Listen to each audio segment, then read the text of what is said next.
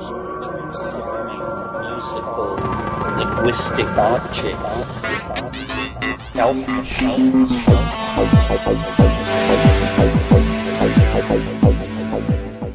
Greetings from Psychedelic Space. This is Lorenzo, and I'm your host here in the Psychedelic Salon. And I'm excited to bring you today's program for a couple of reasons. The first, of course, is that the topic is something that I've been getting a lot of questions about, microdosing. But the other reason is that I'm very pleased to play an interview from a major public event whose producer is one of our fellow saloners, Mike Margolis. Now, if you've been with us here in the salon for a while, you'll remember Mike as part of the Symposia team who, along with Lex Pelger, did that Blue Dot tour from which we've been able to listen to many hours of great stories from psychonauts all across this land. Today, Mike is living in San Francisco, where he has helped to launch the Psychedelic Seminars project, in which he interviews guests in a theater setting that's also a live stream event. In fact, just a few days from now, his next program is going to take place. And I'll put a link to that in today's program notes, which you'll find at psychedelicsalon.com. But here are the details. On Wednesday, May 15th, Mike's guest is going to be Dr. Raquel Bennett. And the topic of their conversation is going to be ketamine, foreshadowing the psychedelic medicine landscape. And even if you aren't in San Francisco in that area, you can at least watch their conversation on a live stream. And as you'll hear in just a few minutes, these are really interesting conversations that Mike hosts. And in fact, the one that I'm about to play for you is no exception. I remember hearing last year about this woman attorney who wrote a book that's titled A Really Good Day, How Microdosing Made a Mega Difference in My Mood, My Marriage, and My Life. And while I'm a lawyer myself, I retired long ago, and my children by then were already established before I took the chance of going public about my own psychedelic use and started these podcasts from the Psychedelic Salon. But compared to the risk that Aliette Waldman took in publishing a book about microdosing during today's uncertain political atmosphere, well, my own little coming out was a relative non-event. Aliette's courage far surpasses that of a lot of people that I know. And the other person that Mike interviews here is Jim Fadiman. For our longtime saloners, you've heard from Jim in several other podcasts. In fact, after Jim's landmark book, The Psychedelic Explorer's Guide, was published, my friend Matt Palomary, who, in fact, we just heard from last week. Well, Matt came here to the salon, and together we interviewed Jim, and that interview you can listen to in Salon's podcast number 302. And by the way, if you don't already have a copy of that book, well, you owe it to yourself to buy one. If you only have one book in your psychedelic library, Jim Fadiman's Psychedelic Explorer's Guide, well, that should be it. And in case you don't already know this about Jim Fadiman, in my opinion, he is our most senior psychedelic elder. Just look at who he's worked with, and dare I say tripped with as well? Who knows? I don't. But who else can say that they've had experiences of one kind or another with the legendary Al Hubbard, who was often called the Johnny Appleseed of LSD back in the 50s. And in addition to working with Hubbard, Jim was also Myron Stolaroff's closest associate during the hundreds of psychedelic experiments carried out at the Menlo Park facility. Plus, another of the superstars who Jim knew and worked with was Humphrey Osmond, the man who actually coined the word psychedelic. Well, there's a lot more about Jim's deep connection to our community that I'd like to tell you about, but let me get out of the way right now and play this recording of I think an extremely interesting and timely conversation about microdosing that took place between two people whose books and other work have played really significant roles in the current interest in microdosing psychedelic medicines. We're ready to get the seminar started. I'm going to bring up your host and your two guests. We have an amazing panel tonight. Your first host, the host of the evening, is Mr. Mike Margolis, the founder of Psychedelic Seminars. Give it up for Mike Margolis. Yes. Amazing. Oh, I thought you were introducing me out. So, hey. one more time for Mike Margulies. All right. And our first guest of the evening is Ayelet Waldman. She's the author of A Really Good Day, How Microdosing Made a Mega Difference in My Mood, My Marriage, and My Life. She was a federal public defender and a professor at UC Berkeley Law School, where she developed and taught a course on the legal implication on the war of drugs. She's doing amazing work. Give it up for Miss Ayelet Waldman. Hi. Thank you very much. Thanks. Thank you. And our final guest, I'm so excited to bring him out, is Dr. Jim Fadiman. Yeah. Give it up for Jim Fadiman, who is a psychologist who's been involved with psychedelic research since the 1960s. He's the author of the Psychedelic Explorer's Guide, which popularized the modern wave of microdosing. And that doesn't even scratch the surface. I asked him backstage, what would you like me to introduce you as? And he said, just tell him I've been doing LSD since it's been legal. Okay, that's fair. So please, give it up for Mr. Jim Fadiman. Thank you very much, sir. Thank you. Thank you. Thank you, Neil. All right. Well, thank you, everybody, for being here. Thank you, everyone who's here in San Francisco and everyone who's watching online. Ayelet and Jim, thanks for being here. It's a pleasure. I'm really a big fan of stories, so I think a great way to kick us off would be, Ayelet, your personal story that you share in the beginning of the book. You know, how did you end up into microdosing and connecting with Jim? So I ended up out of desperation. I didn't come to microdosing through psychedelics or an interest in psychedelics. I came to microdosing through an interest in not killing myself.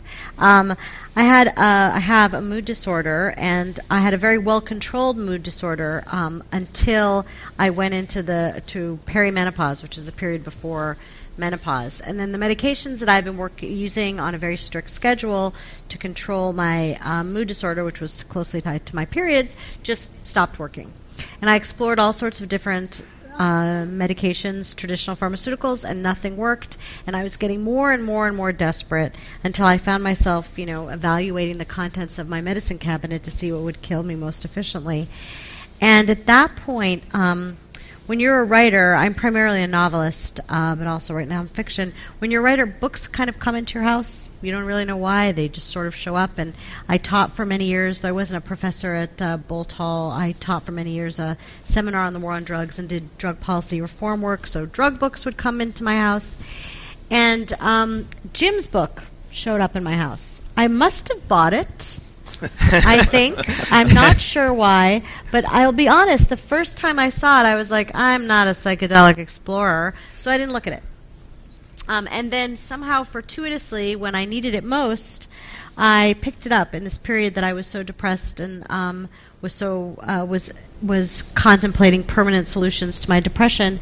And I was reading through the book, and right away I found this chapter on microdosing, and I read it very avidly.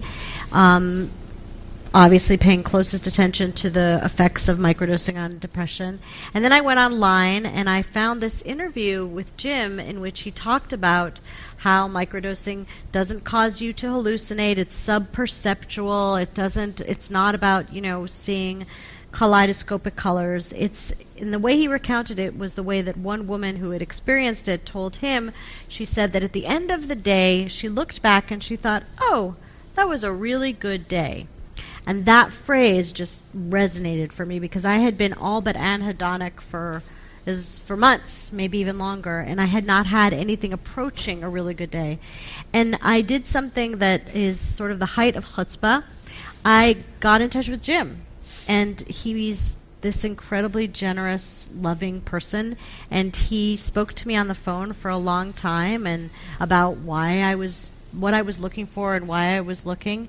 And then eventually I decided to try a 30-day experiment, microdosing with LSD, and to write a book about the experiment. Amazing. And yeah, really awesome. And Jim, actually, there's an unlikely story you have of how that chapter ended up in the book in the first place. That was from a misunderstanding. Well, I have to admit, everything that I have written as absolutely the necessities of microdosing are both I made it up and most of it's wrong. In other words, real science.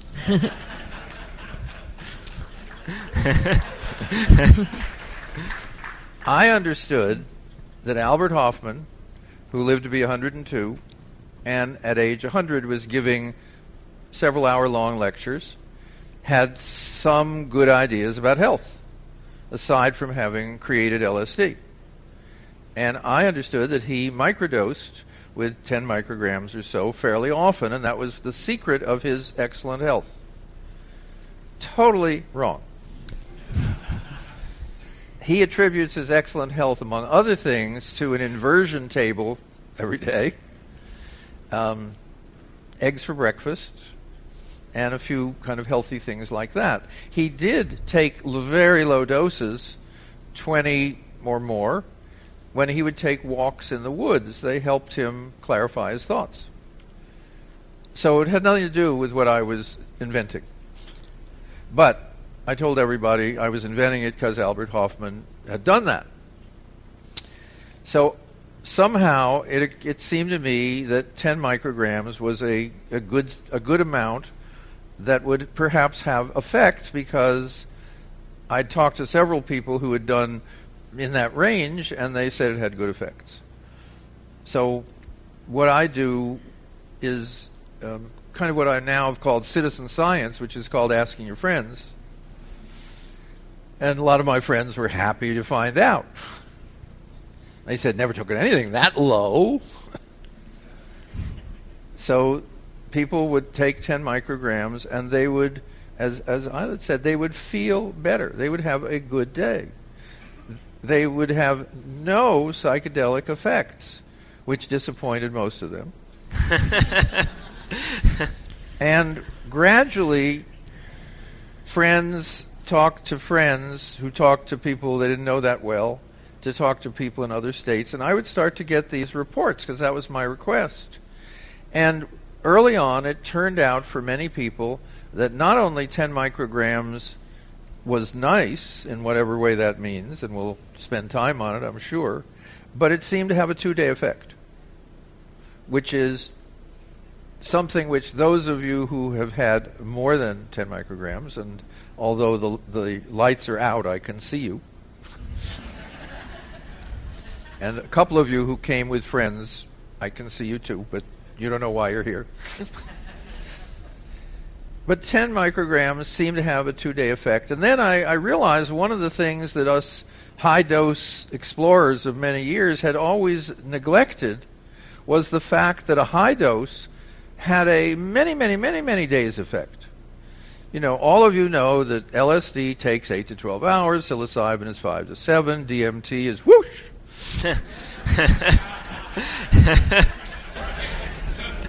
But we all kind of neglected what we all did call the glow, the afterglow. Mm-hmm.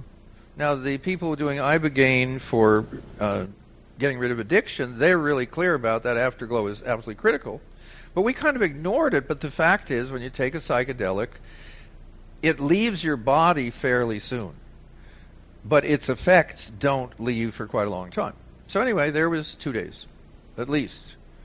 So that seemed like thrifty to not take it every day. Right. So And then, since I wanted to know what the effects were, I said to people, don't take it on that 3rd day. And they said, why? They said, because I want you to come down so you can tell the difference. And they said, what do you care? And I said, well, that's my game, is I like to find out what people experience. So I would get reports of people who were taking it on day 1, perhaps seeing it on day 2. Several people said day 2 was even better. Day 3, they would be down. And day 4, they'd say, whoa, yeah, I remember day 1. So I began to develop the notion that people would tell me stuff. Now, how long would people tell me stuff who were getting no benefit from it and were missing that 3rd day from their point of view? I figured maybe a month. So I came up with the notion of, please take psychedelics, various kinds, LSD, mushrooms, etc., on that schedule for a month and let me know. And after the month is over, do whatever you want. That has been translated into, and I read it in places, the Fadiman Protocol locks you into a lifetime of 1 day on and 2 days off. and the dose is limited to whatever it is you read. That's science. And that's media. See, it's really hard for media to grab the extra sentence, which is after the month, do what's correct for your own body. That's not a very interesting sentence, so it rarely appears. But while you're here, and while you streamers are here, that's the way it was developed, which is to try and explore the space, the kind of event space of microdosing. And one of the most successful spacers is on my right, because Ayla was as interested in what was going on for her as, in general, what was going on in her life. So she started keeping these wonderful observations, and I would get these lovely little reports with little boxes and this attitude and this behavior. Because I have OCD. You got a very neurotically constructed it was great. Right. Chart. Researchers love OCD people. I get people that say, I'm an engineer, and then I know I'm going to get some incredible table of effects. So that's really how it started, and as you now know, it's gotten out of hand. Yeah, and actually, as you've alluded to, Ayla took very detailed notes. The book actually tracks your progress one day at a time. It's constructed as that 30-day experiment. I mean, very quickly I realized, I set out just to take notes on what I was experiencing. But very quickly I realized that I was actually writing a book, because I gave myself the month off work, and I just said, well, write whatever you want. And so I ended up writing about the history, learning during the course of this month about the history of psychedelics, so I wrote about that. I'm learning about the neurochemistry of psychedelics, so I wrote about that. Learning about brain science, so I wrote about that. I knew a lot already about the war on drugs, because my area of expertise was from a sort of criminal justice reform and the prosecution of the war on drugs in the United States from the very founding of the country. And I sort of wrote about that and the history of the prosecution of drugs. And short answer, it's all about race, as is everything in this country. So I wrote about that. I wrote about my marriage. I wrote about my kids. And so I ended up with this book. I always say that this book is like the book LSD wrote, because what LSD does, to put it very simply, one of the things that LSD does in your brain is it seems to cause different parts of your brain that don't normally communicate to communicate in novel ways. So this is a book that has lots and lots of pieces that wouldn't normally be in the same book, but they are integrated in novel and I think interesting ways. I actually appreciate how you did that, how the book kind of weaves in and out between what you're personally experiencing and going into the history of the drug war and psychedelic history, and it kind of gives people both a personal and a historical perspective at the same time, and you kind of take people along the journey with you as you're learning about yourself, learning about the back history Thank there. you. Yeah, and so how did your experience line up with others that you read in Jim's research with the transition day and all? I think, I did it exactly as I took it very seriously as a protocol. For me, it was written in the book. Got to do it just like Jim says. So I did the sort of 3-day protocol, and I had, well, first of all, it was kind of amazing. Jim says in his book that one should be very careful and discreet about trying to find drugs, which is very good advice. But when you're sort of a middle-aged mom, you don't have a lot of access to people who. So I very quickly I realized I couldn't be discreet because discretion was getting me exactly nowhere. So I started being very indiscreet about where I was going to get my drugs and asking anybody who could give me just anybody I could think of. And then one day, miraculously, I got this package in the mail that was it was a little package with lots of stamps on it, and the return address said Lewis Carroll, and in the package was this lovely poem and a little blue bottle with instructions for use, and it was contained 5 microgram drops of LSD, very high quality LSD, I think, diluted in I think probably distilled water. And I tested it to make sure it really was what it said it was, because I'm not crazy. I don't just take things that come in my mail. Don't do that. If you get nothing out of this event, the most important message is if you ingest it, you are obligated to test it first. Nothing that you Very buy good harm on the reduction. street should be ingested by you without you making sure that it is what you think it is. Yep. And then I went on to have, like, it wasn't like I had a blissful month where all of my problems were solved, but my immediate depression resolved very quickly, and I had a really good month. I had days that I was more irritable and days that I was less irritable. I had days that I was more productive and days that I was less productive, but by and large, I experienced a kind of normalcy that I hadn't in a while.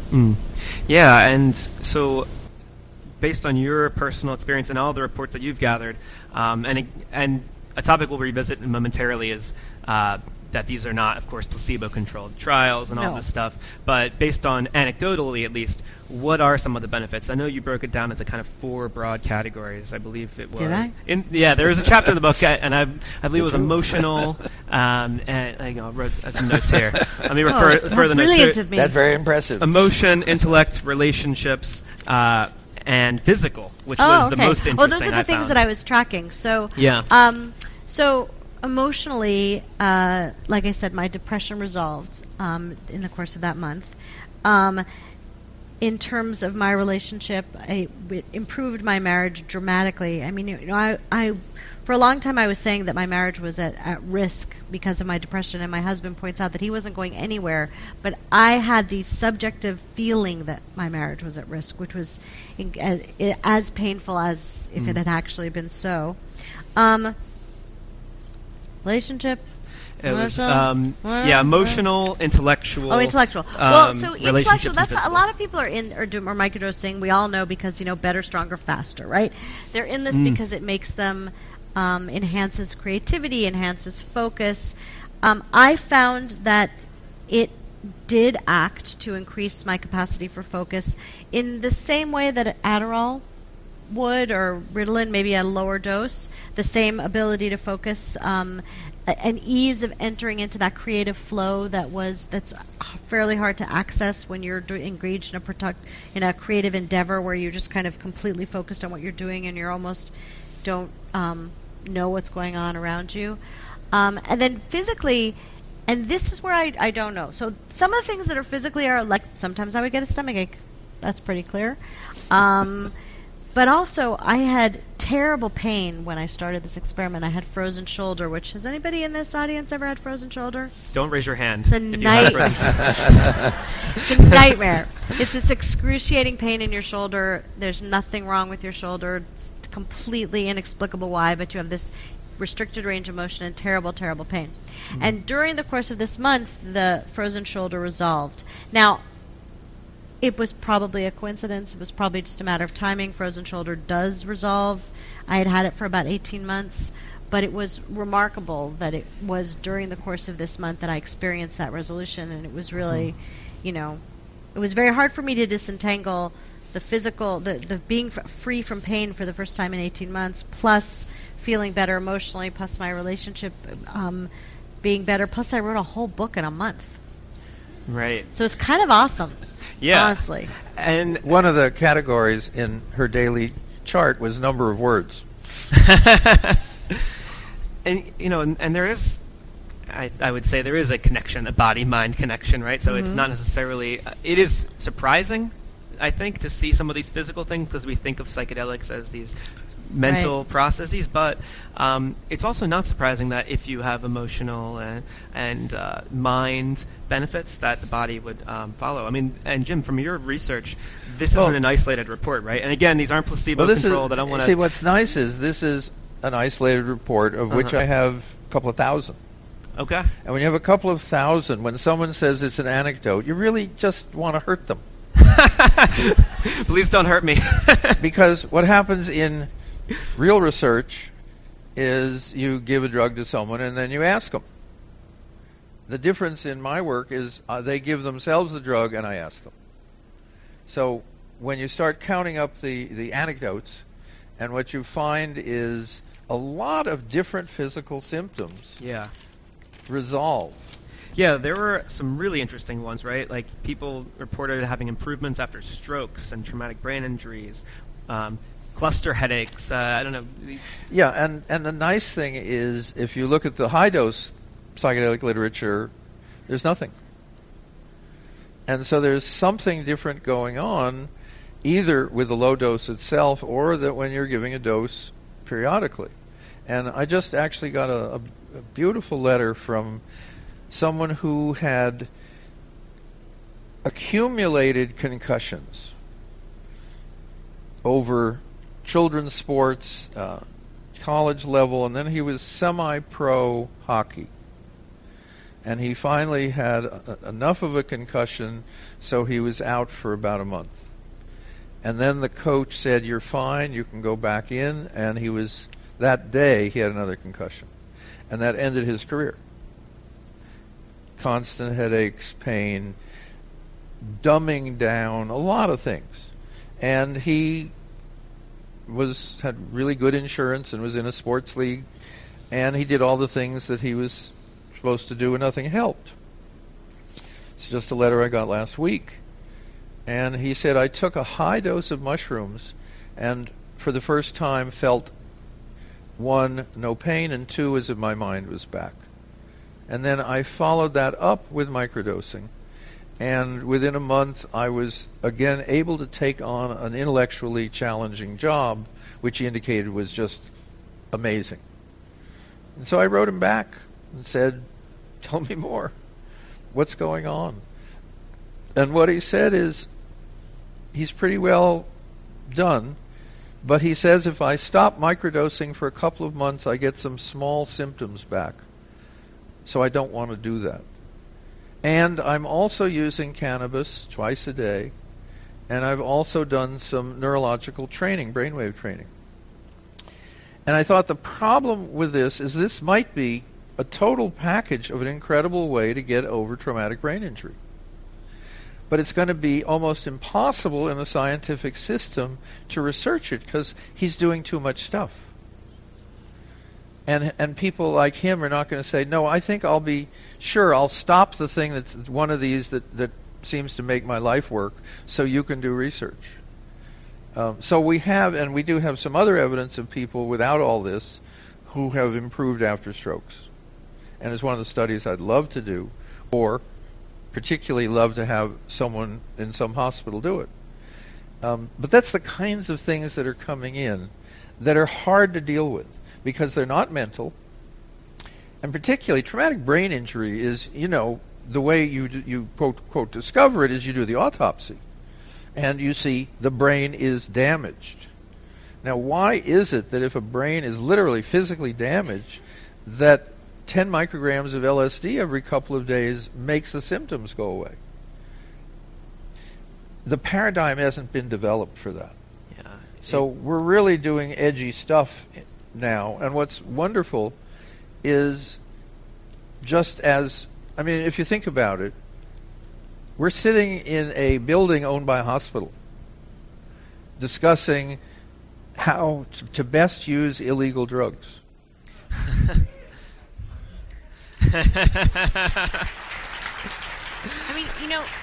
I don't want to use illegal drugs. I really don't. I have no interest in breaking the law. I'm a law-abiding citizen. I'm an attorney. I have no interest in breaking the law. I didn't want to do it then. I certainly don't want to do it now. And what I am interested in is changing the law so that the law is an actual reflection of what harms people and what doesn't harm people. The war on drugs harms lots of people. Drugs themselves harm some people under some circumstances and don't under others. And whether or not the drug is criminalized seems to have no relationship to the extent of the harm or not. So, but I am eager for there to be. The most important thing to me about this recent, and I do think that my book had something to do with this. The sort of popularization of microdosing is the resurgence of interest in of the resurgence of interest in psychedelics altogether is an interest in testing microdosing and in studying microdosing. And that's really what I have a lot of questions I'd like to see answered. Yeah. Like, I'd like to see a real analysis of long-term benefit or any long-term risk. Right. I want to know that. I want to know if there's any risk associated with long-term use of microdosing. I want to know whether the benefits can be, I don't know, this could be a book about a placebo effect, Right. And I think this is one of the big questions, right? Like all these benefits that are being reported. I mean, it seems like, as you said, Jim, if you have enough anecdotes, then you start to maybe say, okay, we're onto something here. But to be fair, we haven't gone through like the normal placebo-controlled, double-blind, all that. Well, we haven't because of the way that the drugs are scheduled in this country makes that virtually impossible to do. Yeah. So we've seen, we've had research now at NYU, at UCLA Harbor, at Johns Hopkins, other places around the country, specifically on psilocybin and large doses of psilocybin and tracking benefits. It started with depression and anxiety associated with the end of life. Now it's moved on to PTSD and alcohol abuse and all sorts of smoking cessation. So we're seeing this research happening, which is really, really exciting. But one of the things people always ask me is why psilocybin and not LSD? So there's the logical drug to study is LSD because that's where most of the research had been done before. But LSD has too much baggage. It has too much baggage from the point of view of the culture. It has too much baggage from the point of view of the government. So psilocybin, people don't know that psilocybin are magic mushrooms. They just hear psilocybin. It sounds like a medicine to them. It's much easier to get the permits for that. And it really does come down to that. So, but I would really like to see even psilocybin microdosing studies. I think that would help answer a lot of questions that I have. Well, there is a clever study that the Beckley Foundation is running that just recently got launched. A self-blinded study. It's how they're getting around some of the legal hurdles. Right. So the idea is they created a protocol where you wouldn't know whether you were microdosing or not. This is to kind of attack to try to address the placebo problem. So they created a protocol for you to blind yourself, so that you don't know whether you're taking a microdose of psychedelics or not. The problem is inherent in a study that like that, or like the long-term study that Jim has been doing with thousands of people involved, is you cannot control what you're giving them. Right. So as we all know, when something is illegal and you buy it in the black market, you don't know what you're getting. I mean, sometimes you can do your best to test, and I want you to do your best to test, but it would be great if we could give people doses appropriate to their weight, to their size, if we could track all of these things. I would feel a lot more comfortable speaking about microdosing, considering microdosing, all those things, if we had that kind of research. Yeah. Well, fortunately, that's what's happening. I don't really call what I've done research. It's really called exploration, which is there's this something out there, and if you sail to it, you land. But you don't know what's there. And so when I say the event space, that's what I've been filling in. There's palm trees here, there's a waterfall here, there's fishing here, there's a great beach, there's some rocks. And then the next wave of people already know all that. And they run in and they say, I'm only interested in the beach. And so they do beach research. They do tightly controlled, double-blind beach research. And other people say, I'm only interested in the palm trees. And so what we're beginning to get now is the specialists are emerging who are going to do the very specialized research. And let me give you one example. I got a letter a couple of years ago. It said, Dear Dr. Fadiman, I know I owe you a report, but I thought this would interest you. It was while I was microdosing for the month. And this is a woman in her 20s. She's an art historian, and she's English. She said, I had my period, and for the first time in my life, it was normal. And I think, I don't care about the rest of your report at all. But what's going on? So I wrote her back and said, how much are you taking? What are you using? Kind of nice sciencey questions. And what are you doing each month? And she wrote back and she said, I only took it that 1 month. Since then, my periods have been normal. You have changed my life. Thank you. Wow. Okay? Now, her periods had been painful and crampy and emotionally disturbing. So I thought, if that would be something people might want to research. And then, because we got a lot of database, I called my co-researcher, Sophia Korb, and said, do we have any other people with menstrual issues in our sample? It was about 1,800 people then.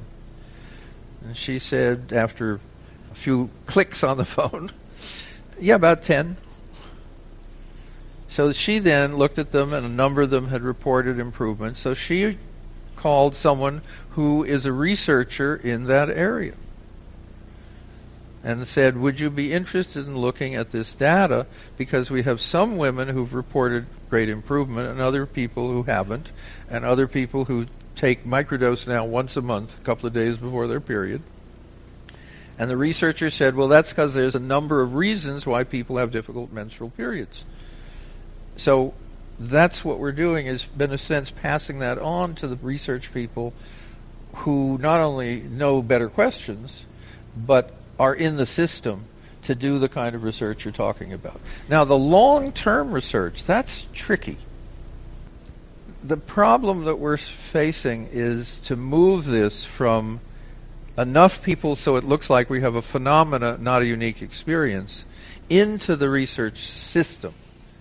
And the fact that the substances are hard to research because of the legal issues makes it hard, because researchers really don't want to find out that there wasn't a phenomena.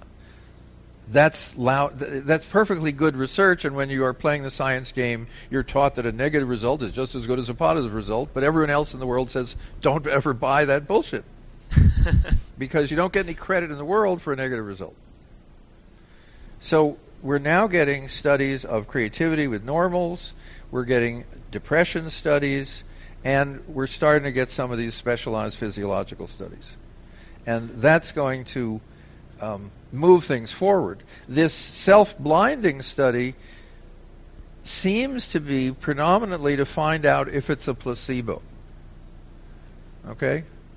Now, placebo is a funny word, and it doesn't really mean what it should. The word you want is natural healing response, which is we're designed to heal. That's what we do. And anything that accelerates that is really cool.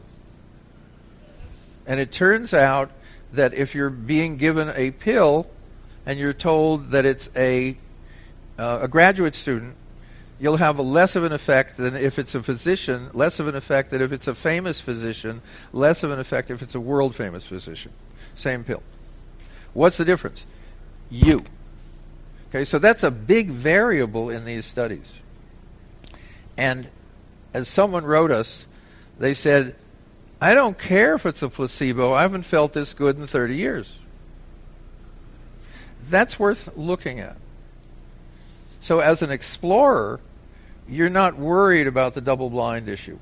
The double-blind was invented so you could tell the difference between two pharmaceuticals. And it dropped away because the pharmaceutical manufacturers very often found there wasn't any difference between their products, so they stopped doing it for that. And heaven forbid some of you are on antidepressants. The data on placebo and antidepressants are that antidepressants are statistically different than placebo. Statistically different means if you have a big enough sample, there's a tiny difference. They're not clinically better, which means they don't have any more effect than placebo. And they're the most bought drugs in the world. I was used to say when I was on antidepressants that if you told me that this was a drug designed to make you fat and lose your sex drive, and it had the side effect in some people of occasionally making them feel a little better, that was actually a more accurate description of an SSRI than the one on the package. Yeah. Well, wow, and I thought I was mean about SSRIs. Well, this is an interesting topic too, right? In some ways, dissatisfaction with currently available pharmaceutical medications is what leads people, including yourself, to try things like microdosing. Absolutely. No, if I could go to my physician and get a legal drug that made me feel as good as I felt during the month of microdosing, of course I would do it. I would, I don't want to be breaking the law. Right. So to switch gears a little bit, I also, the topic we haven't talked about yet, of course, is the other side of it. We talked a lot about some of the benefits that we've seen in mood and relationships, but what about the potential risk? And two categories here. One category is acutely experienced negative effects, let's say, right. And then there's what we maybe don't know, which is the long term. So acute I certainly noticed on the day that I microdosed an increased irritability. Not as irritable as I was before I was doing anything, but it definitely would heighten.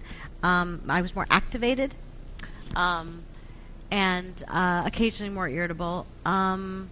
Stomach upset. What else has been reported to you, Jim? You probably have a long list of things. Well, people would be happier if I had a long list, but I have a short list. The main short list is we now recommend that if your symptom is anxiety, don't microdose. Right. If your symptom is depression and anxiety, which seem to be pretty interwoven, it looks like for most people it's beneficial. But pure anxiety, and here's two possibilities. One is it increases your anxiety. Two is it increases your awareness of your anxiety. And those are very hard to distinguish. We also have on our site called Microdosing Psychedelics, plural.com, Microdosing Psychedelics. And if I was selling something, I'd do very well at this, but microdosingpsychedelics.com. On the site, there's a little tab about drug interactions. And we ask people, if you're on something else while you're microdosing, let us know any interaction issues. Well, we have 185 items on that list now that don't interact with microdosing, that don't seem to interfere with microdosing. That includes almost every SRI. The one we have some question about is lithium. Lithium is an incredibly strong medication. It's for people with extreme manic depression. Most people who are on it hate it because they lose their mania. They also lose their depression. I know people who literally have gone off the medication just so they could, in a sense, go crazy again. It turns out, at least with one person, that microdosing and lithium were a very bad combination. Again, we looked through our database and we actually wrote the other people, and other people on lithium had no problem. But those are that's the big drug, and that's the big not take. Right. Now, we also, as quote researchers, and this is again because common sense, dear microdose researchers, I'm pregnant, should I microdose? Dear whoever, the general rule of thumb is, on everything, the answer is no when you're pregnant. Is there any information about pregnancy and microdosing or pregnancy and psychedelics? Yes. There are a great many fairly important, famous hippies who were created the night of their creation, so to speak, was when their parents were very high. So, but that's not good or bad evidence. That's just saying we haven't the faintest idea, don't do it. We also say if you are wanting to take much more than 10 micrograms, just please don't be in the study, because what we found is that high-functioning autism, Asperger's, of which the Valley is filled with successful people, and a number of you, reported to us that 10 didn't do much for them, but 50 was just fine. Huh. And we basically said we're not, that isn't the measuring world we're in. We have no quarrel with what you're doing, but we're not going to be reporting on you. That's a weird one, right? Like, well, we're talking about... these are people whose brains have a lot of advantages and some disadvantages. And there's some wonderful research out on MDMA and high-functioning autism, because a lot of people with high-functioning autism have difficulty with social cues. When when an eyebrow is raised halfway across the room, they don't get it. When a tone is changed, they don't get it. Sarcasm, they don't get it. So they often have hard social lives, and the formal double-blind research with high-functioning autism says MDMA really helps.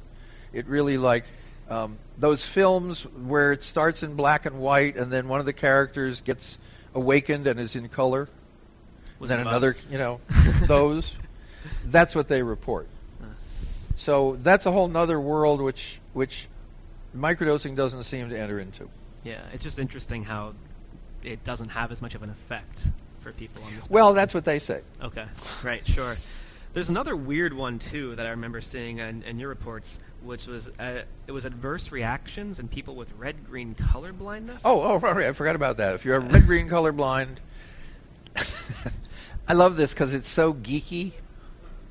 It's bizarre. Okay, here we go, neuroscientists. People with red-green color blindness report when they microdose for days after they have tracers. And that's more than one individual? Yeah. Interesting. In fact, see, this is why I love working with Sophia. We talked about this because we had 3 or 4 of them who dropped out of our study and told us why, because they didn't like tracers. Tracers are when you see a light and then you move your eye away when you have a little tracer. Those of you who've been to Burning Man know what I'm talking about. Okay, and those of you who haven't been to Burning Man know what I'm talking about too. Okay. Tracers usually go away with a conventional psychedelic when the conventional psychedelic goes away. Red-green, it lasts. So I said to Sophia, does this really make any sense? She said, let me call you back in a week. So called her back in a week. She said, my friend with red-green colorblindness tried it, and yes, it's tracers. Huh. My boys are both red-green colorblind. I guess they won't be microdosing. Well, unless, and then we have other people that say, I then went back into my files because I'd never paid much attention, but one of my early reports was a person who complained about what he said is, the light problems and with overhead lights and so forth. He didn't know the word tracer, and I hadn't paid attention. But I read his report, and he said, it really is a problem, but I really like the benefits. So it's a side effect, and one has to, as you described, antidepressants. They're great for certain things if that's what you want. I would love. I mean, it would be really exciting to know why. I mean, it would be wonderful to have, if we could get to the root of what microdosing was doing in the brain, so that we could really understand what was happening. And well, let me actually add another word to brain. Body. Right. Because anybody know whether you have more neurons in your gut or in your brain? Sure. Gut. Okay? And the other thing you have in your gut is thousands of species of virus and bacteria, all not only playing out their survival issues, but affecting your mental health. So there's a whole other world that we have the faintest idea, which is what is the effect of psychedelics on your biome? Yep. And I was just reading a report by someone who's very excited by the biome and mental health, and did some research, or a lot of research papers, and the one that I'm reminded of is people who improve their biome, probiotics, biotics, and better eating, depression went down 44%. 44% of them showed a decline in depression. That's slightly better than antidepressants and slightly better than placebo. So we not only don't know what's going on in the brain, we don't know what's going on. Right. And the little bit of research about the body that's going on with psychedelics is all in the brain, predominantly because they've got this great thing that shows pretty colors when your brain changes. And we don't have the equivalent that shows, the viruses all going to one side and the bacteria going to the other, and then they do this little dance with LSD, and they do a different dance with ayahuasca, and so forth. We have, so we're really at the beginning of a whole other way of looking at science. Right. And the thing about microdosing is, what is it going on that affects migraines, that affects menstrual problems, that affects, brain injury, and that affects creativity? It also, by the way, for lots of people, and I love when we get results that nobody particularly asked for, most people in our sample, maybe a couple hundred at least that I've looked at, report that as they have been microdosing for a month, their health habits change. Their sleep pattern improves. Their eating improves. My favorite is a guy who lived on junk food.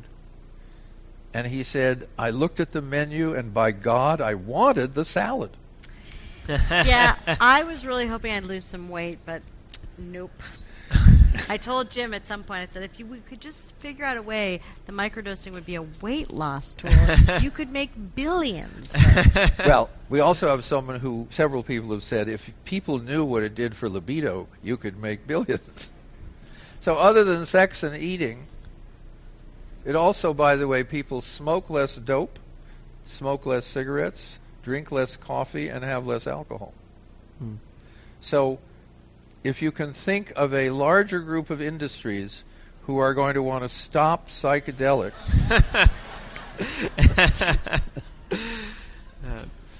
Yeah, I love it that the alcohol industry is now buying into the cannabis industry. Huh. You know, they're figuring it out. Is don't follow your customer. Well, and is microdosing an in to make psychedelics become just kind of commodified and part of this? Is that another risk of? That's certainly something that I've noticed is, with this recent boom in psychedelics altogether, there is a kind of corporatization of, if you are fond as I am of the kind of hippie history, there's a certain nostalgia and I do think there is a kind of sort of microdosing is part of that better, faster, stronger tech world, right. And I think the commodification is inevitable. I mean, Jim, you were telling me you get calls from people saying, "How can I? What? How can I invest? Are there any good investments in the space?"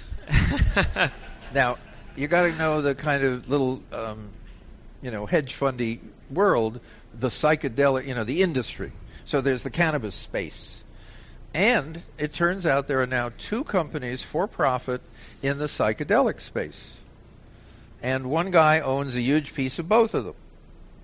And they're trying to get some kind of a lock on psilocybin and get it approved for medical use.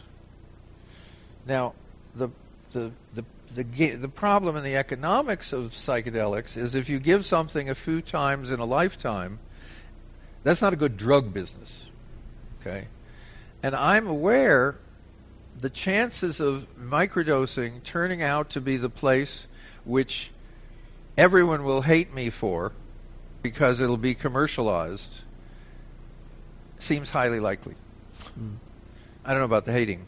I could manage without that. But I've seen it in a couple of the business magazines that couldn't care less about drugs. They're saying, gee, microdosing, you take something often enough so that if you price it at 1,000 times its manufacturing cost, you could do all right. So the question is there any way to keep commercialization out of anything that could be commercialized? Right. Yeah. Shall we vote?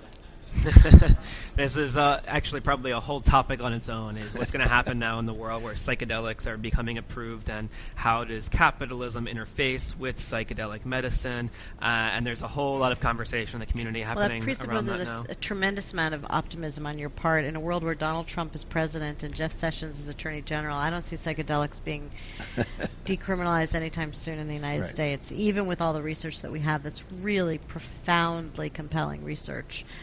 We may see some states, but I believe we're a ways away even from that. Although, I was doing medical marijuana work for Drug Policy Alliance many years ago, 20-something years ago.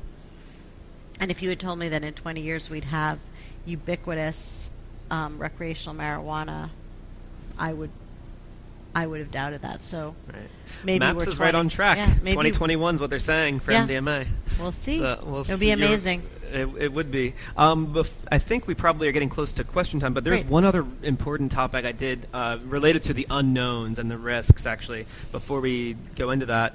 And I just wanted to touch on sort of the unknowns related to the long-term risks. Right. And to frame this here, right, the conventional wisdom around psychedelics is that, psychedelics aren't physically harmful. You can have a bad trip, but they aren't known to be physiologically harmful. Therefore, taking smaller doses also isn't harmful. However, with, of course, the microdosing protocol, the new factor in the equation is that you're adding frequency. So normally if you're taking typical dose of acid, you're not doing it once in 3-day cycles. But now we're adding this extra factor of, okay, I'm taking it, taking 2 days off, taking it, taking 2 days off. In particular, there's concern. I know the science around this isn't really conclusive. It's very shaky at best. But there are concerns around particularly the 5-HT2B, for any science geeks out there, receptor in the heart, regardless of the dose amount. But it's that frequency of activation that people are questioning, like, hey, is this safe? So I just comments around that.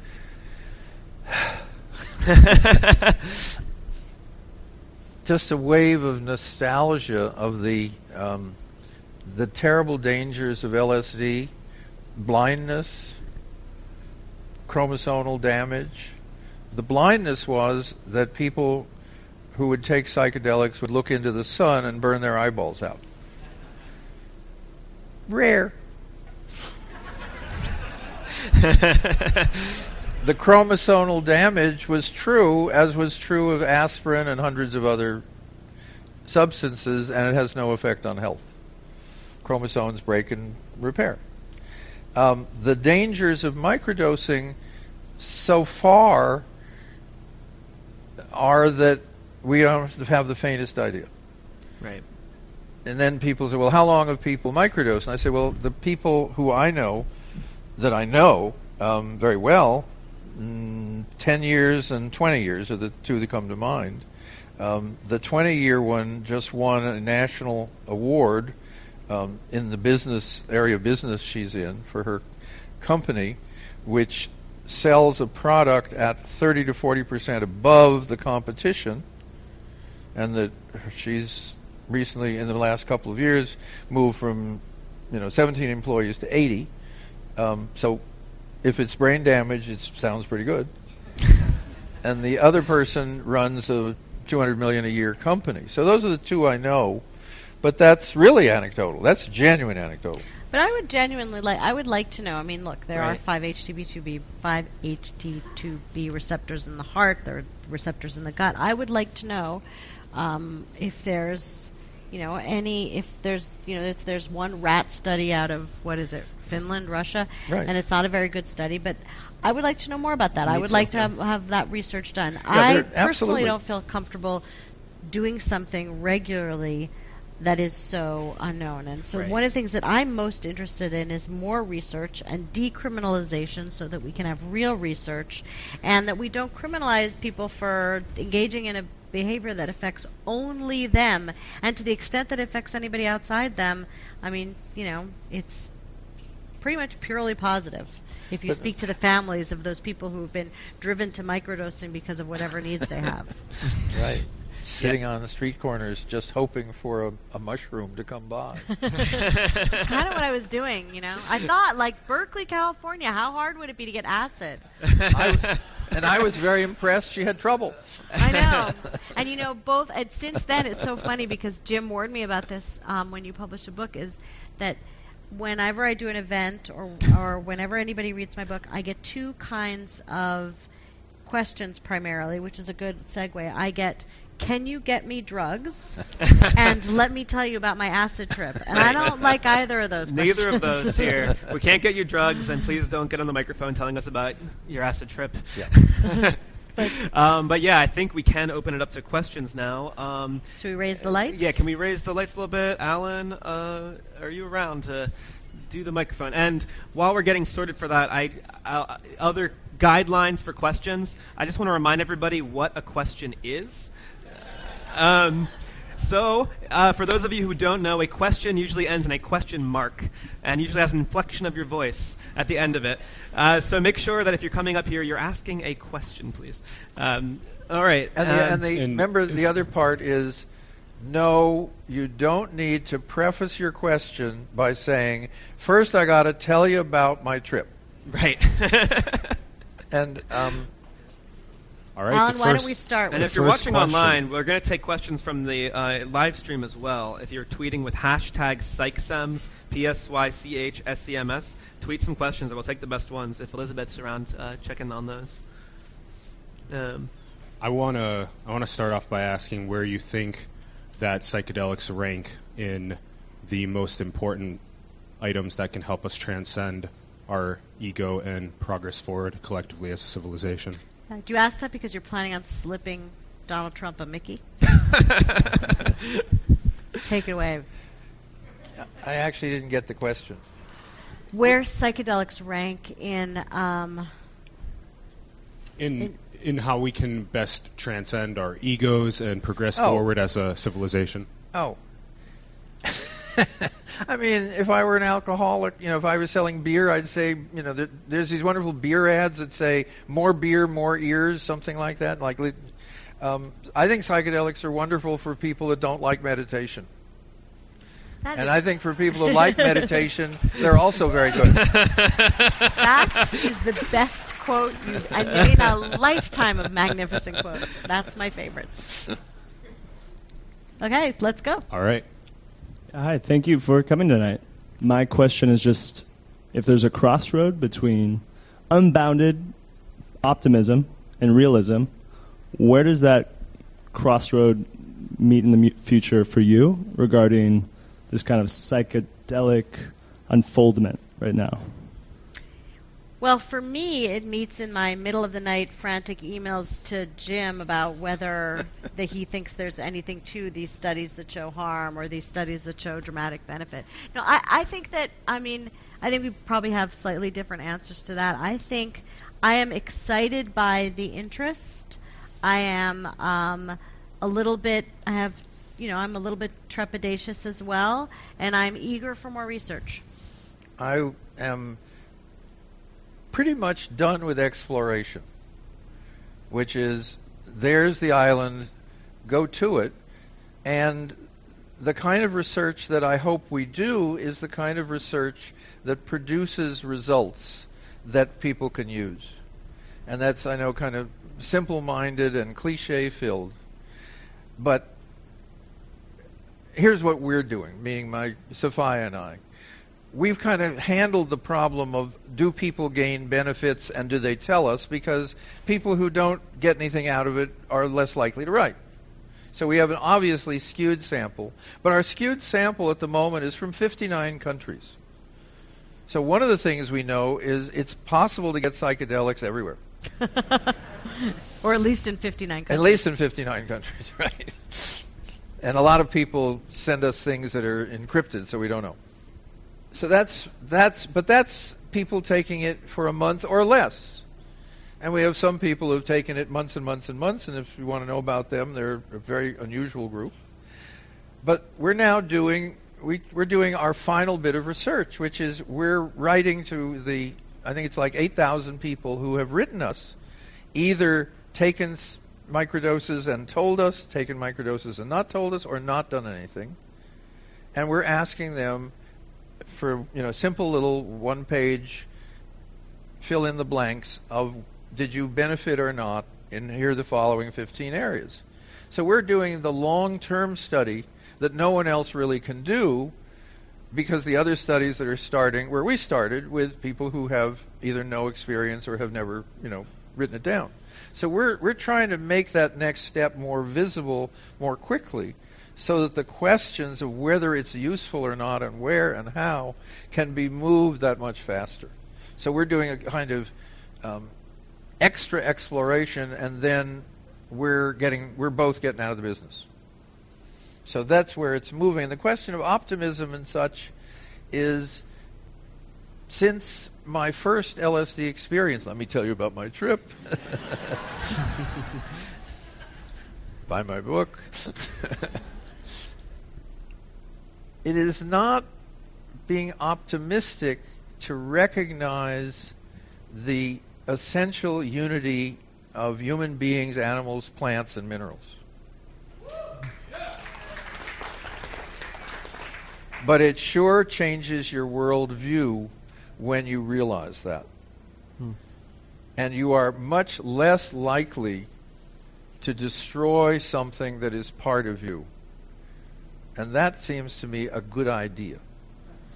And the way I say it is, I've never met anyone who says, I'm going to take a hammer and beat this bastard to death. Because it's your thumb. It's yours. when you realize that you're part of everyone else, you don't want to hit anyone else's thumb either. And when you realize that, all living things are in the same thing. Alan Watts used to say, your body does not end at your fingertips. So it isn't a question of optimism. It's a question of that people who realize that seem to live differently than people who don't. And I'd like there to be more people who live that way. And that's about as political as I get.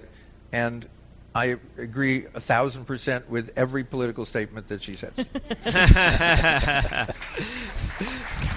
And yeah, I was just prompted by you brought up the commercialization and some concerns about it, and so I was just prompted to ask that last question I did to hear how you think like access and other aspects are going to be best set in the near future. Like, what would that, if you would want to expand upon that, because you made it sound like commercialization in general is bad. In my mind, there's an aspect of just accessing. I don't think we're saying commercialization is necessarily bad. I think we're saying that it can lead to, it can sometimes lead to troubling consequences. But that, I don't think neither of us is in the business. So I think you have to ask someone who's in the business that question. Yeah, somebody selling something for something is beneficial if the person gets it at a fair price. What does it cost to get a cataract? The little lens. United States, $200. India, $2. Same equipment. Okay? So the question of commercialization is probably the problem that I think we're all anticipating is that the pharmaceutical industry as an industry does not seem to have the same high ethical standards that we would like. We should. There are lots of people in line. This may be personal, and I'm sorry if I'm assuming, but why'd you stop? Because it's illegal. Okay. Only. Yeah. If it were not illegal, I would not have stopped. And would you have the same response? If it were not illegal, she would not have stopped. If it were not illegal, I would have probably gone and had some other kind of career. Mm-hmm. So I admit that things getting legal, I feel always a little nervous because I don't know that world terribly well in terms of the consciousness world. But one of my friends said that enlightenment, one of my teachers really, said enlightenment is always a crime. And what she was saying, because I didn't understand it at all, is that enlightenment allows you to see the weaknesses and difficulties in your own culture or in your own mind, in your own family, in your own religion.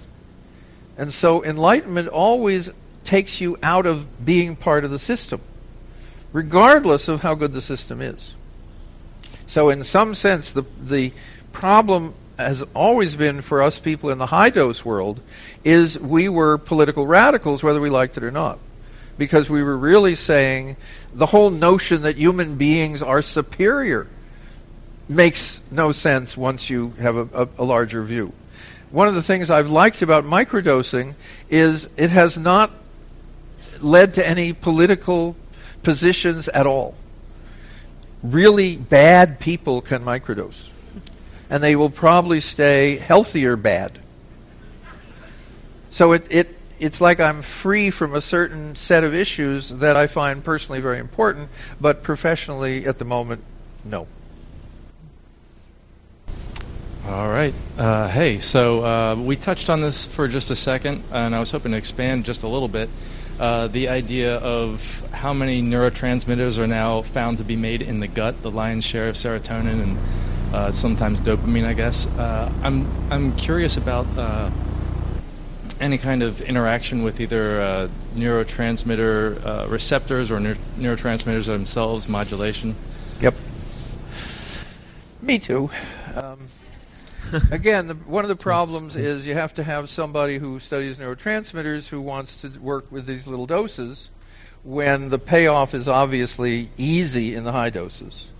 But recently in a psychedelic psychiatry conference in Stockholm, I think last week, someone presented that the same activation of certain of 5-2A and some other parts of the brain that occur at higher doses occur at doses down to, not microdoses, but to around 25 mics.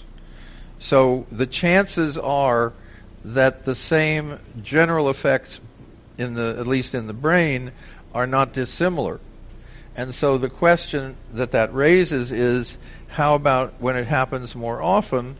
And the answer is, we would love to know, and our little 5,000 person group will help. But I should let you know something that you probably don't want to know. Have any of you taken a medication for more than 6 months? Any medication for more than 6 months in your life? Okay? Do you know how many studies are done by pharmaceutical companies that last longer than 6 months?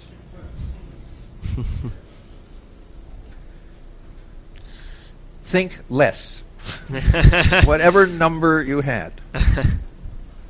So we have incredibly little data on the long-term effects of anything unless it starts to show up harming enough people so that people notice. That's a really good point. Yeah, very good point. So one of the nice things is if we do citizen science and we say, everyone who's taken psychedelics for more than 20 years, could you fill out a form? We could really do some wonderful research pretty fast. We have tens of millions of people. Yeah, let me mention the tons of millions, because it's actually not a ton, but it's millions. Since LSD was made illegal, this is the U.S. government figures, which you've got to be conservative, because they're asking you to fill out a form of what are the illegal things you've done over the past month. And you're in high school. Since LSD has become illegal, 26 million Americans, just Americans, have taken just LSD. Now, my guess is that if I did the demographics of kind of literacy and education and power, that there'd be a higher percentage of people in that more educated, more powerful, more wealthy, healthier in the LSD group than in the less educated group. So that if we then look at what are the people in the United States that have already used psychedelics, and why has there been so little pushback in the federal government, is because the chances of the people in the federal government that are interested in these things having been like you is quite large. So we're dealing with a remarkable shift in the culture, which is, it's really hard to think of a counterculture group that relates to psychedelics, since they're pervasive throughout the educated part of the culture. So things are happening quietly. Remember what happened in various places when marijuana became legal? Use did not go up.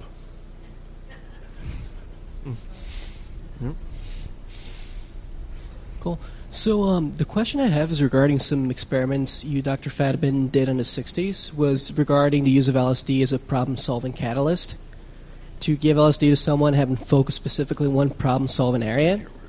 Yes. Oh, problem-solving, yes. And the question I had for you is, has there been any progress in this area for the past years? And anecdotally, yes. How much success have you seen? How much success? Okay. In the 60s, there was one study done using 100 micrograms or 200 milligrams of mescaline for problem solving, of hard-edge scientific problem solving.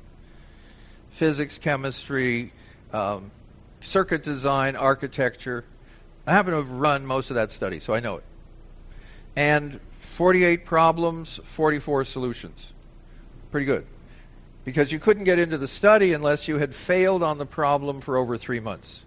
So that's what he's referring to. What happened with that? Well, the government, actually that was when the government stopped us. We got a letter one day which said, as of the receipt of this letter, your research, your experimental exemption to do research is over. We had 4 people in our little treatment room who were with eye shades and music, and they were about to get into solving their problems. The government just said, your research is over. Now, I committed a crime. I said, I was the youngest person there, so I could do this. I said, I think we got the letter tomorrow. So what happened to that research is a number of people over the years have said to me, I'd like to replicate your research, some people in England, some commercial people, and it hasn't been replicated in the scientific literature. But some of you are familiar with Silicon Valley, and that there are people in Silicon Valley who know that research. And there's an enormous number of companies who owe their vastly inflated stock values to, as Ken Kesey used to say it, a little dab will do you. And those of you who've been to Burning Man may have wondered where some of those art projects are envisioned. And because I remember there's one small company that phoned me once and said, we'd love to meet with you, and every once a month we actually get together, and would you like to meet with us then? So this was a company that kind of put microdosing onto their schedule. Microdosing or macrodosing? Well, I didn't push it. But again, 26 million people have used LSD, and some of them have used them for creative problem solving, and it's very helpful because, again, one is able to hold in consciousness more variables simultaneously so that one can see more of a problem. And the reason our problem solving was so successful is people had put everything into the problem. They were people being paid to solve that level of problem, and they had the answer somewhere, but they didn't have it together. So that the use of microdosing, which is very, as I read all the articles, it's incredibly popular in Silicon Valley, except that I also know it's popular in high schools in India, where I do get mail, is that it allows not better creativity, but more time-focused. And that turns out to be beneficial for the people who report it. And again, the nice thing about microdosing is if it's helpful, then so far we don't know enough of its defects to say you should be too careful. But we also know if it isn't effective or pleasant or useful or beneficial, you stop. And we know that the physical substance leaves the body within a couple of hours. So inadvertently, that 3-day thing turns out to be an enormous safety valve if there is what's called tolerance, which is the buildup in the system. Hello. I was wondering, you talked about the importance of testing your drugs, or especially LSD. I'm curious, do you have any websites or any way or any particular device to test your drugs? The best place I think to get, that I like to send people to get, and this is particularly for testing Molly, I don't know if they do LSD, but is dancesafe.org. Yep. They're terrific. They do wonderful work at raves, at parties, at electronic music festivals, and they do MDMA testing, and they provide MDMA testing kits, and I don't know what other kinds of testing kits they have, but they're the best because it's a mitzvah to buy from them. You can buy LSD testing kits on Amazon.com. You can buy, and they're not going to be like as good as in a lab, but I found I ordered the whatever one that seemed like had the best reviews, and it worked fine for me. They're basically, Amazon is an interesting place. One is you can get LSD testing kits. There are at least 2 companies. DanceSafe is one, and there's another, and it tests whether it's an indole, meaning an LSD-like substance, or not. And the one dangerous substance out there, which is active at the same level, microdoses, as LSD, are called N-bombs, N-BOM-DMT. General suggestion is don't. The problem is slightly more than an interesting high has a side effect of death. For that, you could wait and get some, So tested. DanceSafe for Molly, but DanceSafe has a good test. If you go to DanceSafe, they'll give you 4 different reagent kits that will test for a different spectrum. And this isn't, it's not going to tell you every substance that's in there. It's not completely foolproof, but it's at least one step of harm reduction to tell you. It can rule out some of the more dangerous things. Yeah, and you just have to sacrifice one of your doses. Right. Or not a whole dose, maybe a microdose. Yeah, a sliver. Sacrifice a microdose. Sacrifice a microdose. All right, question from the internet. Hi, I'm live tweeting the event on Twitter, and I'm asking one of the questions from social media. This is from @AchiroHero. This is addressed to Dr. Fadiman, but we can generalize it for everyone. Can you, Dr. Fadiman, talk about your outreach to poor people and people of color and how you've helped their mental health challenges / trauma that are related to classism and racism? And just for some additional context, this person had tweeted, as I do my research, I'm amazed at how blasé white people are about talking about this without fear of criminal repercussions. So let me do this first. So first of all, Dr. Fadiman does not do outreach. He does not give people drugs. He does not encourage people to use drugs. That would be illegal. So he might a little. What Dr. Fadiman does is in-reach. So people send him their reports. In my book, I speak a tremendous amount about the war on drugs and the basis of the war on drugs in this country, which has always been about race. And what's incredibly important to me that people understand is that in a very real way, this is a book of privilege. And the reason I wrote it is because I am a person of privilege. When I was experiencing these benefits from microdosing, I realized that I was in a very unique position. I was a financially secure white woman living in the state of California. For me to write a book about my experience with using an illegal drug is a very different thing than someone in a different community, say a young man of color, for example, would not feel the same sense of security and safety writing that book. And that's why I wrote the book. I wrote the book because I felt like I had an obligation. And what I've always taught my children is that their privilege requires them to act. And you cannot...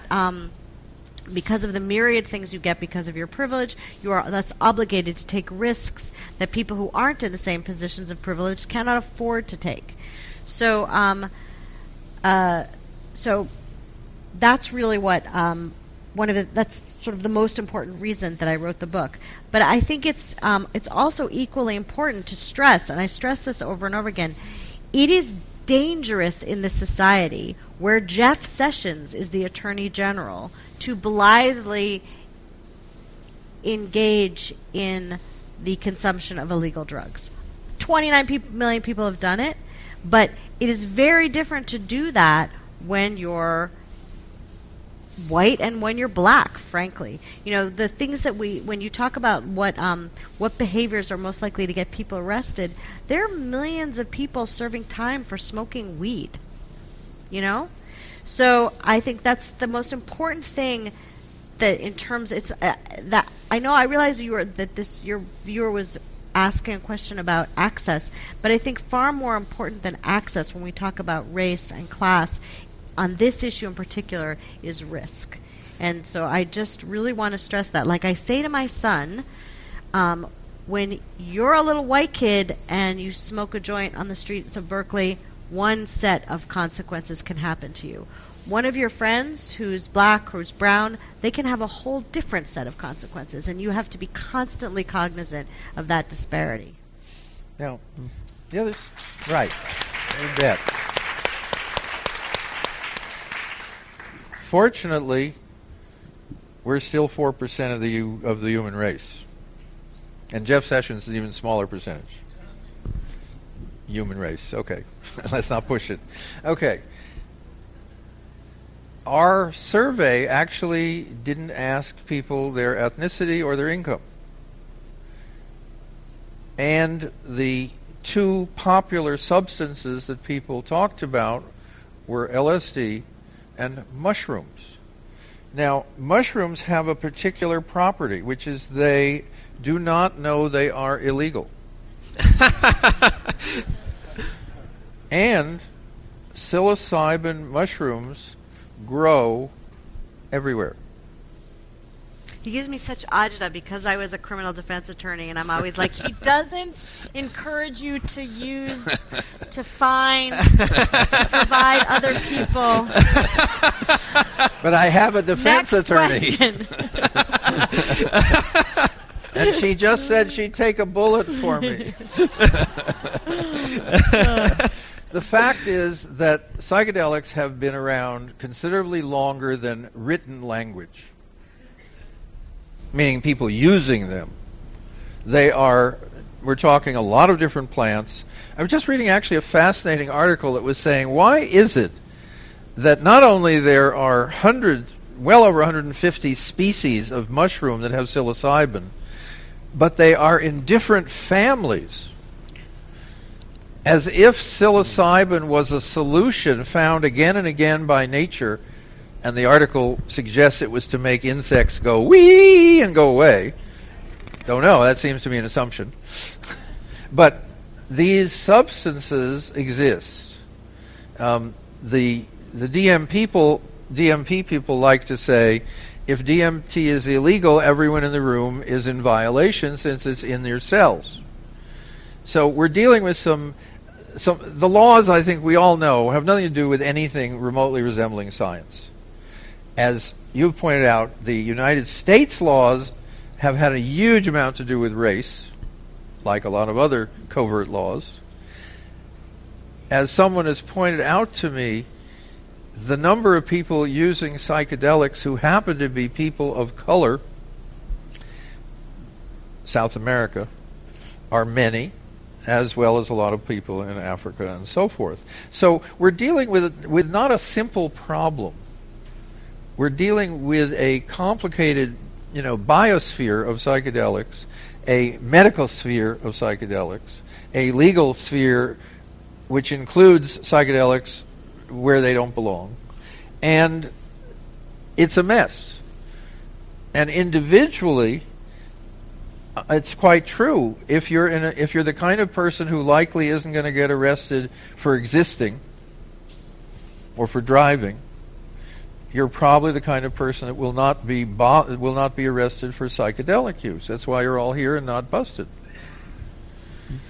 Are we going to solve that by making psychedelics more legal? It will help. Certainly, as marijuana has become legal, one of the things they're doing is saying, well, what about all the people who are currently either in jail or have records about marijuana? Maybe we should take that away.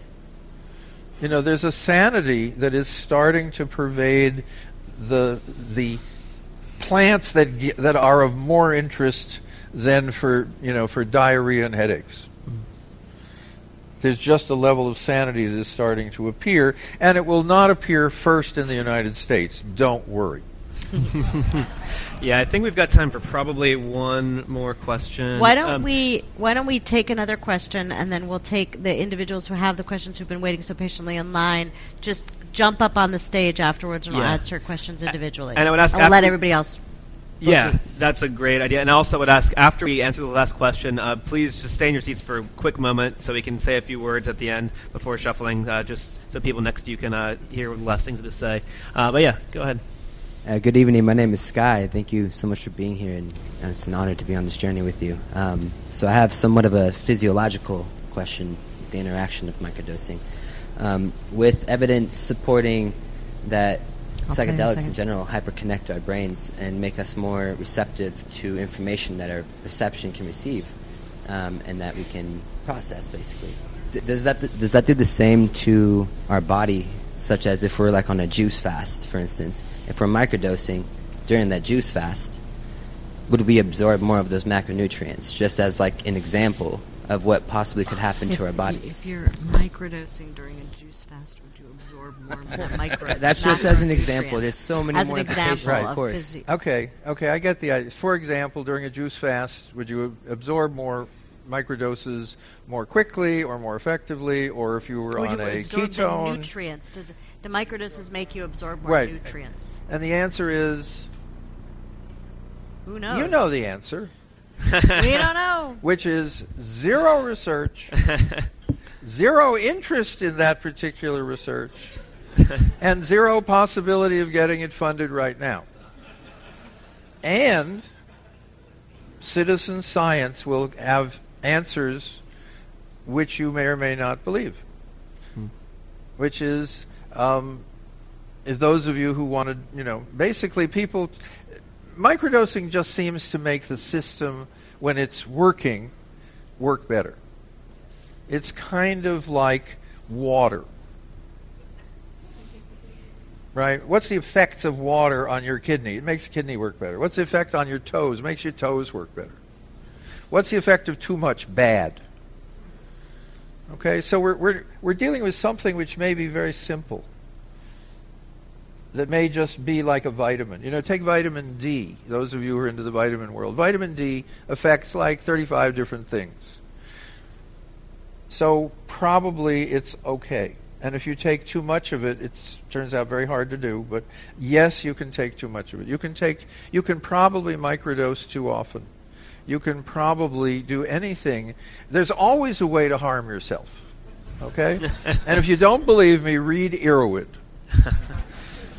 Where people say, well, what if you take carpet cleaner and blow it up your nose and then smoke a lot of dope? And the answer is you get really sick. And then you write a report and Irwin publishes it and someone else says, what brand of carpet cleaner did you put up your nose? So we're never going to have anything that is safe in the way that people fantasy something is safe. There is always risk.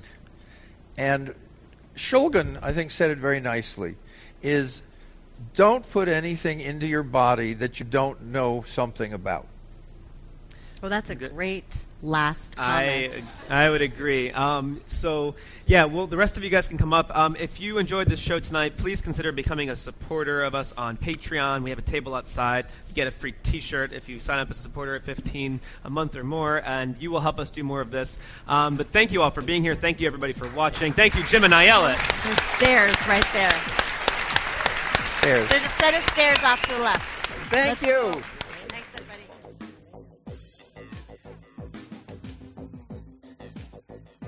You're listening to the Psychedelic Salon, where people are changing their lives one thought at a time. Now, before I say anything else, and since I am a lawyer who has taken an oath to uphold the law of the land, I am obliged to repeat the warning that even a microdose of a Schedule I substance is a crime. And who am I to suggest that you commit a crime? I'm really not doing that. But if you are intent on becoming a criminal, well, then you should probably get all of the information about what you're considering as you can. Thus, this podcast. And I hope that satisfies you narcs who also enjoy these podcasts. We're all in this together, and I realize that you aren't all bad guys. Hell, after all, I was once a Republican, but look how well I turned out after I found psychedelics. Anyway, there were a couple of things that Jim Fadiman said just now that really resonated with me, and so I want to point them out in case they didn't stand out to you. The most important one from my perspective, once the safety and legal issues are covered, is that after completing the recommended 30-day protocol, you should listen to your own body. And if you do decide to continue microdosing, well, then you can adjust the protocol to fit your own situation. I guess that the one little piece of anecdotal evidence about the pros and cons of microdosing that I can add to the pile is from my own experience with microdosing. And while I've microdosed with LSD a few times when I was writing computer code, my most extensive experience came when I was completing the final draft of my book, The Spirit of the Internet. Prior to publication, I sent copies of the manuscript to about 20 people, most of whom marked it up and gave me some important feedback. I then took that pile of manuscript edits and used them as a guide while over a 6-month period I wrote the final draft. And during those 6 months, I was microdosing LSD. My protocol was a little bit different from the one we just heard, and it took a few weeks of experimentation before I settled on a method that worked really well for me. And don't bother to ask what that was, because it most likely won't be the one that works best for you. Anyway, what you may find interesting, though, at least from the standpoint of how these substances can affect creativity, is to compare the spirit of the internet with my novel, The Genesis Generation. Now, when I wrote the novel, instead of microdosing on LSD while I wrote it, I smoked cannabis the whole time. So, if you compare those two books, I think that you're going to find it pretty obvious which one had an LSD boost. My novel, however, it's just a story told by a stoner, and I think it's a lot more fun to read. So until next time, this is Lorenzo signing off from Cyberdelic Space. Be well, my friends.